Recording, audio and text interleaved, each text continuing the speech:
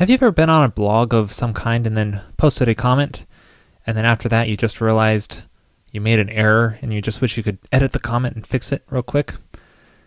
Well, in this episode I want to show you one way you could do this, just to add a quick edit link for a short time after someone posts a comment so that they can go back and edit it if they need to. Now there's a couple of ways we could implement this. One way is to have the user register or log in whenever they post a comment, so that it's very easy to keep track of which comments they posted so they can go back and edit them. But that's not very convenient for the user. Another approach is to actually just use sessions. Just keep track of the posted comments in the session, and that way you can quickly see if the user is the owner of a comment without them requiring to register. And that's what we're going to do in this episode, because I think it's the best solution for this kind of problem. So in order to do this, we need to keep track of which comments are created by that user inside the session. So we can do that inside the comments controller here, inside the create action, and just set a session variable. I'm going to call it comment IDs, and just let's say that could be an array, and then we can add the current comments ID that was just created by this user, so that we can keep track of which comments this user has created. It's important that we only set the comment ID and not the comment object itself, because you only want to keep small objects like integers or strings in the session.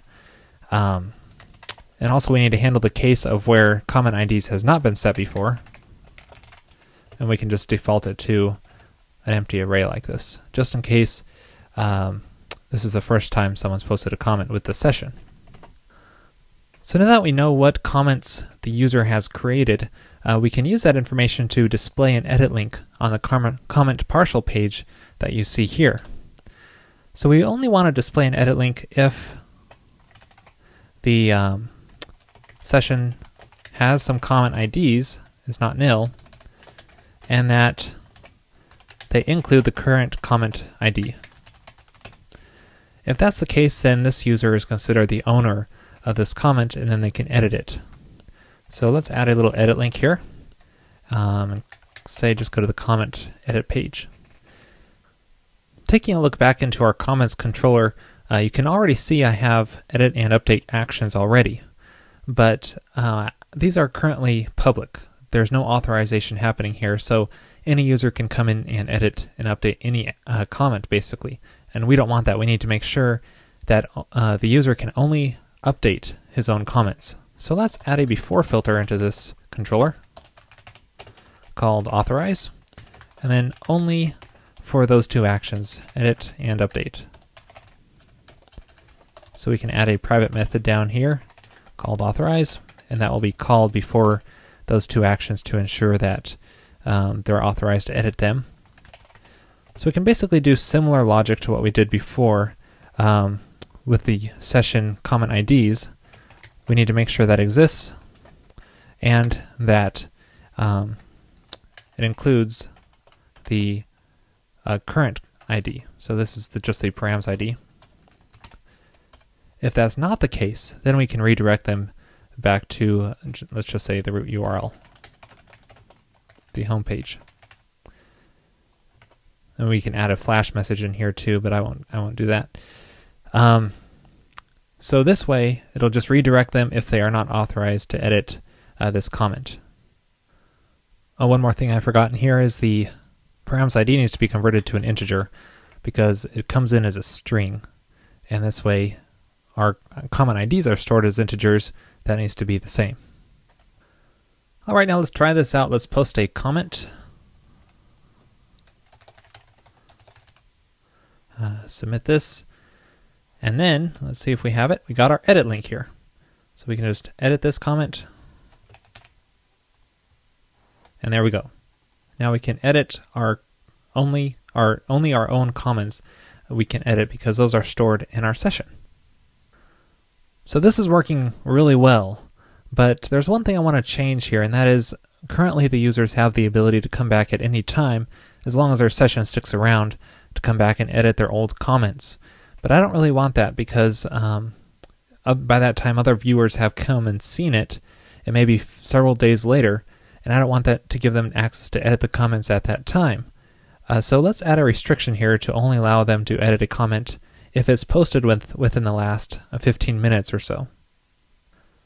Now, in order to accomplish this, we need to add some more conditional logic into this if condition here, so that only displays the edit link if the comment is owned by this current user and has been created within the past 15 minutes.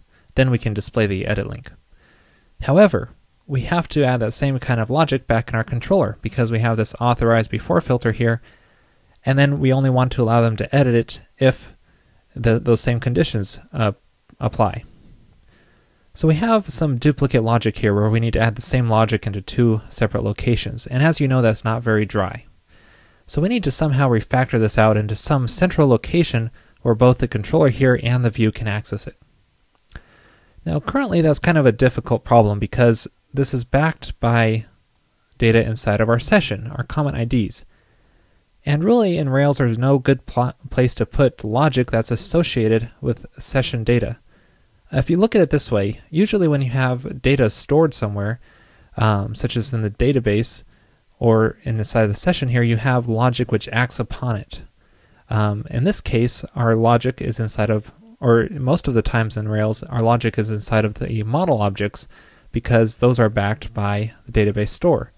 However, in this case, we don't have any object to put logic into associated with sessions. So in this episode, I want to introduce a concept of adding a model, which is not an active record model. It doesn't have a database store. It's a session model in a sense where it has a session data store. And that way we'll have a central location to put logic associated with that data. The first step to do this is to add a new model. So let's add a model and call it user session. You can basically call it whatever you want. I like that name because it's kind of a cross between a user model object and just a session. And it's just a normal class. It's not based on active record. And here we can just add some logic in here. But first we want an initialize method and take a session object, and then that way we can store it. Got one too many S's up there. And then I'll add the logic in a little bit. But let me just show you how to access this kind of object and initialize it inside your controller. So it's inside of our application controller, which is kind of a global central location where we can add a new method to access our user session object here. So we need to make it. Just initialize it and pass in our session. And let me cache this too, because we'll likely call it on multiple times per request, and that way we aren't creating a ton of objects. And last but not least, we need to make this a helper method. So that way we can access this method inside of the view as well. Now, whenever I have this session-backed model, I like to make it an overall gatekeeper of the session, basically, and always go through this whenever I'm accessing the session, so that way it's all kind of gathered in one location and all abstracted out. So I'm just going to go through here and look at every place we're accessing the session and just kind of abstract that out into that model. So here we are adding that comment ID from our controller, and here let's just make it access our user session object and just say add comment and just pass our comment into there. So in here I just need to make that method called add comment, and then basically copy that same kind of logic here.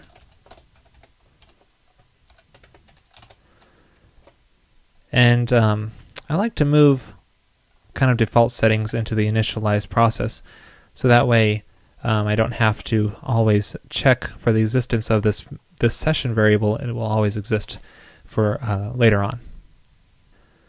One more thing I forgot to, it's no longer an instance variable, it's just a variable passed to the method. There we go. All right, we can do the same thing in our authorize method here in our controller. Let's just move this into our user session. Let's call it can edit comment. And well, I'm just going to pass our comment object into here. You may think that's not necessary right now, but it will be later on because we'll need to access attributes on it. So I'm just going to pass the actual comment object into this method. Now let's make it. Okay, so the new method is called canEditComment, and it takes a comment object. And basically just the same logic in here. It's not necessary to check for the existence of our comment IDs anymore because that's automatically defaulted to an empty array up here. We could just check if it includes the comments ID, just like that. Okay, we can do the same thing inside of our comment view here, where we just access the user session and see if it can edit the comment, to see if it can display the edit link. So now we've successfully abstracted this logic out into one central location where we can easily add more logic and make it more conditional if we need to. So now we can add that extra logic into our user session. Let me just make this parentheses so we don't get a syntax error. And just say that the comment has to be created at within the last 15 minutes. So more recent than 15 minutes ago. There we go. That was easy. Let's try it out. Now when we go to our article page again, we don't see that edit link here because it was more recent, more than 15 minutes ago. And let me just post another comment here. If we check that out, it has an edit link because it was recent. So now I can edit this comment until 15 minutes pass. Now probably to polish this up, we could have a little message here saying how many minutes they have remaining, but I'll just leave that as an exercise to you. So that's pretty much it for this episode. There's basically two things that I would like for you to get out of this. One thing is to take a look at all of your forms where you accept user input and just to see what happens if they make a mistake. Is there an easy way for them to come back and edit their mistakes, like the edit link here that I showed you? The other thing is that if you are using sessions a lot and you have a logic associated to them, then to consider creating a session-based model as I showed you. And that way you can unify that logic into one central location, and it can always be the gatekeeper of whenever you access the session object, and that way it can handle all the dirty work behind the scenes. This episode is sponsored in part by Notifixious. They are looking for an experienced web developer to fill a CTO position.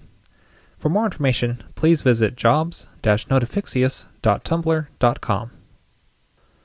Also sponsored by Pragmatic Screencasts. They offer high-quality screencasts on a variety of subjects, including Ruby and Rails.